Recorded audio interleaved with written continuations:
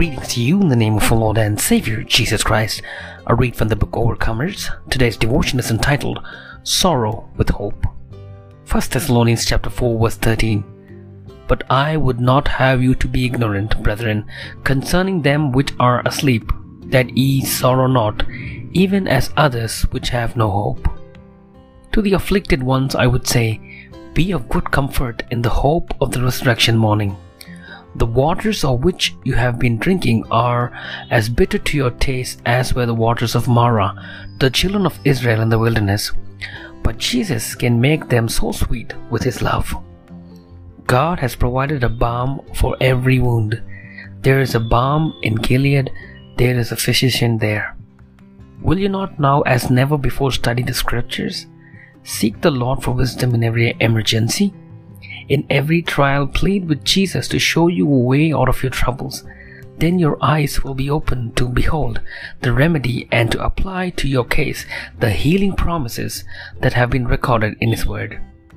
In this way, the enemy will find no place to lead you into mourning and unbelief, but instead, you will have faith and hope and courage in the Lord.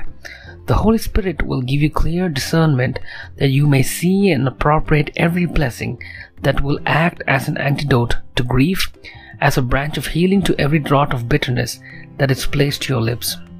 Every draught of bitterness will be mingled with the love of Jesus, and in place of complaining of the bitterness, you will realize that Jesus' love and grace are so mingled with sorrow that it has been turned into subdued, holy, sanctified joy. When Henry White, our eldest son, lay dying, he said, "A bed of pain is a precious place when we have the presence of Jesus." When we are obliged to drink of the bitter waters, turn away from the bitter to the precious and the bright. In trial, grace can give the human soul assurance, and when we stand at the deathbed and see how the Christian can bear suffering and go through the valley of death, we gather strength, and we fail not, neither are we discouraged in leading souls to Jesus. Let's pray.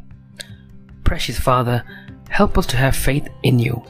May we realize that Your love and grace mingled in our life turns every sorrow into joy.